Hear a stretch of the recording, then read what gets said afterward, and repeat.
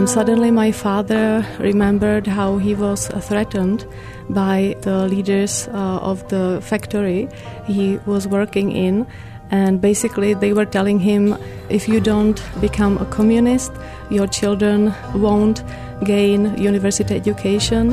And my father resisted, but he said, if Velvet Revolution didn't happen, I am not sure if I would be able to resist anymore.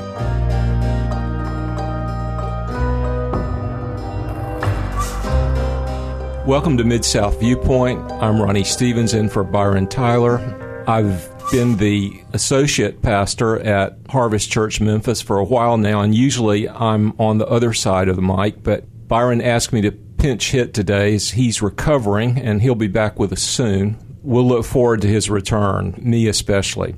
Obviously, the eyes of the world are turned on Russia and Ukraine at this moment. Just through God's providence, we have two guests here in Memphis today from that part of the world, two young women who are now in Christian ministry, but they grew up in communist vassal states to the former Soviet Union in Eastern Europe. And we want to do two things. They have made it very plain that they're not political analysts. They're not eager to pronounce on political subjects. We're basically going to talk about the gospel in that part of the world. We're going to talk about ministry. But because of the season we're in, we will talk a little bit about the situation in the confrontation between Russia and Ukraine. My two guests we're going to stick to first names, Katka, who is from the Czech Republic, and Gabriela, who is from Slovakia. Many of our listeners will know that there used to be a country called Czechoslovakia. Slovakia seceded. It was a bloodless revolution. It was called the Velvet Revolution soon after the Iron Curtain fell. So now we have the Czech Republic made up of the two former regions in Czechoslovakia, Bohemia and Moravia, with Slovakia forming a brand new nation to the south.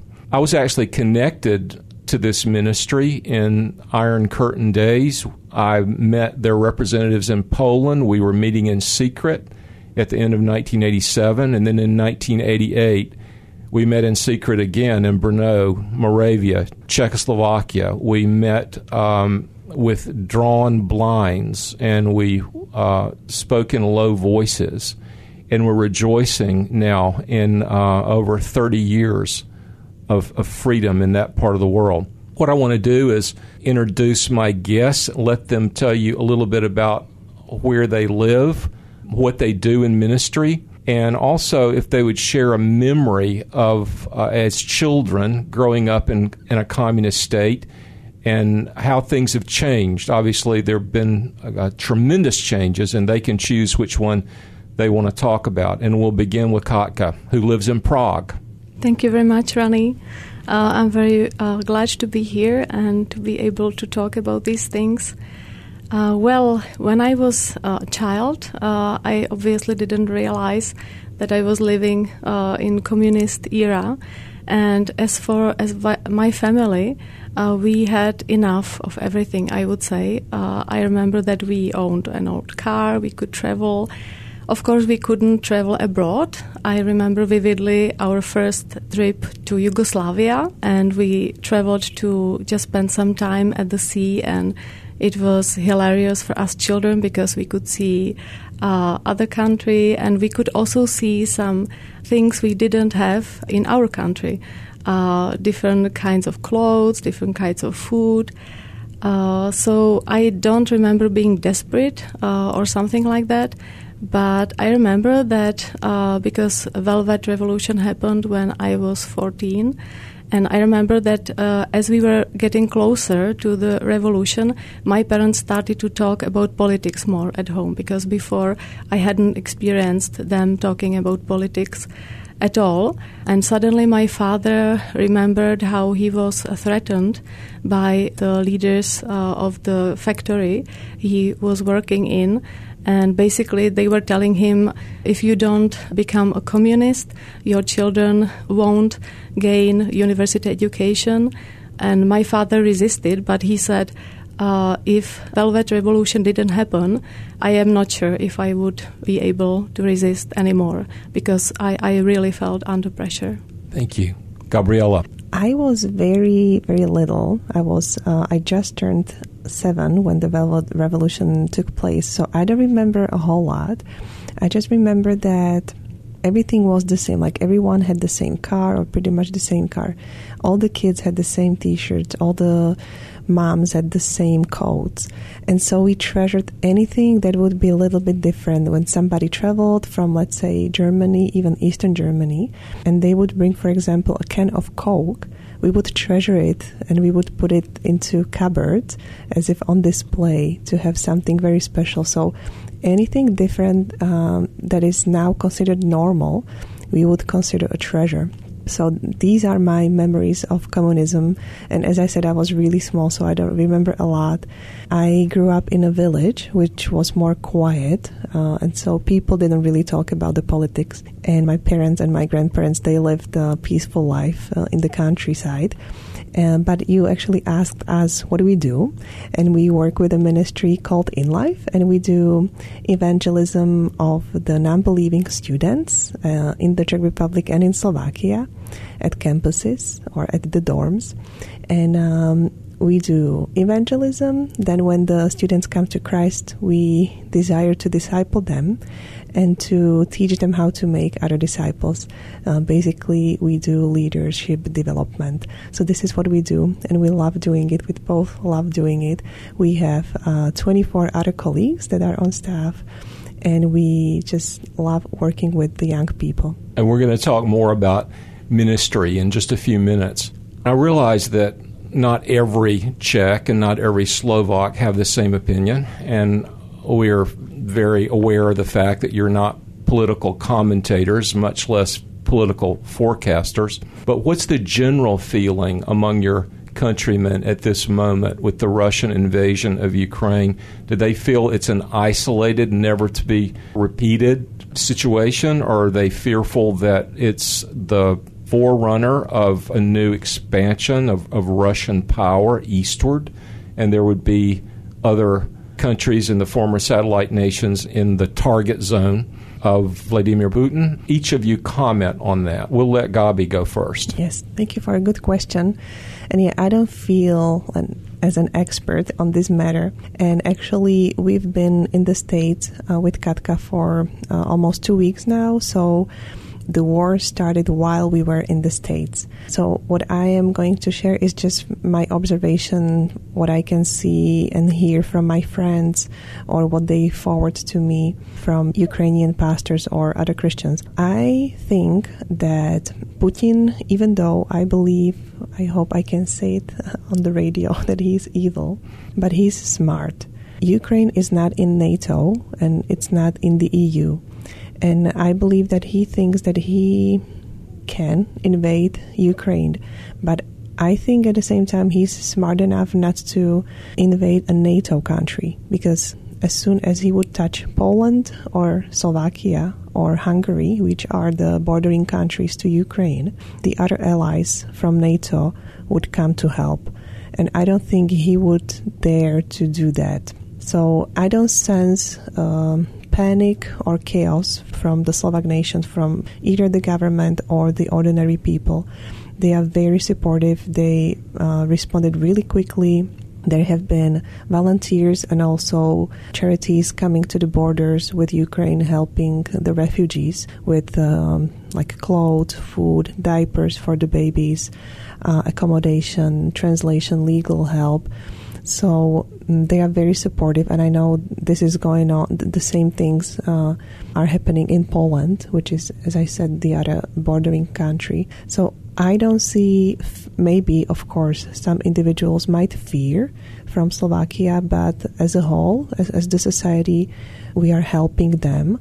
And maybe we do fear, but we are overcoming the fear and not paying attention to it, but paying attention to how we can help them right now. So that's my feeling. Kaka, you can either add to that, or you can go right into telling us how you first heard the gospel and how you responded, and about your other family members. If you'd like to add something to the political commentary, please do. But you're off the hook if you want to switch it to how you came to know Jesus. Thank you. I would just add that my impression is that the Czech Republic is divided into two halves. We could see this while we had the last presidential election, that maybe first half is more pro-Russian or indifferent, and the second half is pro-democratic and pro-Western. So I would say that now this first half, they feel that nothing bad happened, and the second half, these people really want to help. They really want to build up democracy. Yeah, so maybe I can see this in the Czech Republic. And thank you for your question about how I became a Christian. I come from a non-Christian home, and my parents, I would say they always believed in something above. But I had a grandma who went to Catholic Church, and she basically introduced me to the concept of God. And from my childhood, as far as I remember, I believed that there was God. I really believed that God had power. He could do something about my life. But it was not sooner than at secondary school when I started to think about God in connection with my heart. Now I would say sin. At that time, I would just name individual issues like anger or fear of death or comparing myself with others. And I could see that my heart was not clean, even if people around me were telling me, you are a good girl and you behave in a nice way to others. But there is something in my heart I just can't cope with. And there was also this empty place in my heart. And I really felt I needed answers for my questions about meaning of life and what will be after death. And nobody could give me answers for this. I started to go to Catholic Church, and I was really sincere about looking for God. I got baptized, and I tried to be good Catholic, I would say.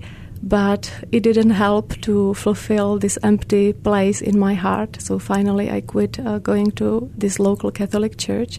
And then after my secondary school, I started to study graphic school. And in my class, there was a girl who was very different from everyone I had known before. She was brave, she was full of love to others, she was able to sacrifice for others in order that they could have the best. She became my friend, basically my first true friend, and she was able to listen to me for hours. I was telling her my life story, my fears, my joys. And she replied with the gospel. She just kept telling me, God loves you and you can come to God through Jesus. But for me, it was like a riddle or like a mystery. But then I went to study university, and when I was a freshman, there was again one girl in my classroom, and she invited me for a student Christian meeting, and at that meeting, everyone was sharing how they came to know Christ personally. When I was leaving the meeting, there was another girl who asked me, "A believer? Are you Christian or what are you?" And I said, I don't know, because I had heard so many things. I had been around Christians for so long, but I don't have this in my heart what you have, and I really long to have it. And that night, this girl just explained me the gospel in a very simple way. She used a little booklet for spiritual laws, and she basically showed me, you can have Jesus on the throne of your life. And that night, I prayed to Jesus, and I invited him to my heart. I just let him to have the throne of my life. And that night, I became a Christian. But what was important for me was that the next morning, because I stayed overnight in her apartment, even if she was a complete stranger to me, but God allowed it. That morning at the breakfast in her apartment, she asked me, "So now, if you died and God would ask you, why should I let you enter heaven, what would you reply?" And I said, because Jesus promised that when I believe in him, I will have eternal life. And I just found myself believing it. And before, I would have replied, because I am a good person and I try hard. So this was a big difference for me. And it was as if before, my heart was like wavy, stormy sea. And suddenly I had this peace in my heart. And I just knew I was God's child. Because this girl offered me to meet and to study the Bible together, I immediately started to just know how to live with God. And this was also something I really appreciated because I basically could become a disciple of Jesus. Fabulous. I'm trying not to get emotional, but it's not working. Gabi will ask you the same question, how you came to know Christ. Yeah, I could see the tears in your eyes, and it got me a little teary. Yes, thank you for the question. I come from a nominally Catholic family. So as far as I remember, I believed in God's existence, but I imagined God as a cruel, really harsh judge who is just watching me, and if I sin, he finds pleasure getting angry with me and punishing me. This was my view of God. And when I was 12, I started thinking about what I believe more. And when I was 13, through a friend of mine, I came to this softball or baseball camp that was organized by Americans, and I didn't know, and my friend didn't know that they were Christians. And it was a day camp, so during the day we played softball, and during the evenings they were inviting us to come to the church. So at the end of the camp, I decided to come to the worship service, but my motivations were not spiritual at all. It was because I liked one boy there, and so I came. But as soon as I entered the room, I still remember, even though this was many, many years ago, I still remember the atmosphere. It was full of love, full of acceptance, and there was something I could not describe. Now I know that it was the Holy Spirit. And something, or at that time I thought it's something, but it was actually God just pulling me closer to Him. And it was the first time when I actually held a Bible in my hands. That was the first time I heard the gospel. And I started reading the Bible in my bed under the covers with flashlights because I was afraid what my parents would say if suddenly, they found me reading the Bible. But I was just so interested and so curious about what Bible says. And what was really life-changing for me was to realize that God loves me. That was very, very crucial for me, that He's not this distant Father and harsh Father, cruel Father, but that He is a loving Father. I knew the gospel. I understood it intellectually quite quickly. I came to understand it, and I was praying probably every day. I was reading my Bible every day. I was going to church and talking to Christians every day, and they were amazing in being patient with me and explaining the questions that I had. But it was not until I was 17 and I was in my room, I was reading 1 John. It was the first time that the Spirit really convicted me of my sin. I knew that it was difficult for me to love people, but it was the first time that I actually started to mind my sin, that I was displeased as if with my sin, and I was sorry about my sin. And that was the first time that I realized that I only as if added some good things or good activities to my life, like reading the Bible and praying, but I never had repented of my sin before, and I never humbled myself before the Lord before. And so that was the day when I surrendered my life to Him. And it was really interesting to see the change when I realized that when God forgave me everything from my past and everything from the future, what right do I have not to forgive and not to love others that have hurt me?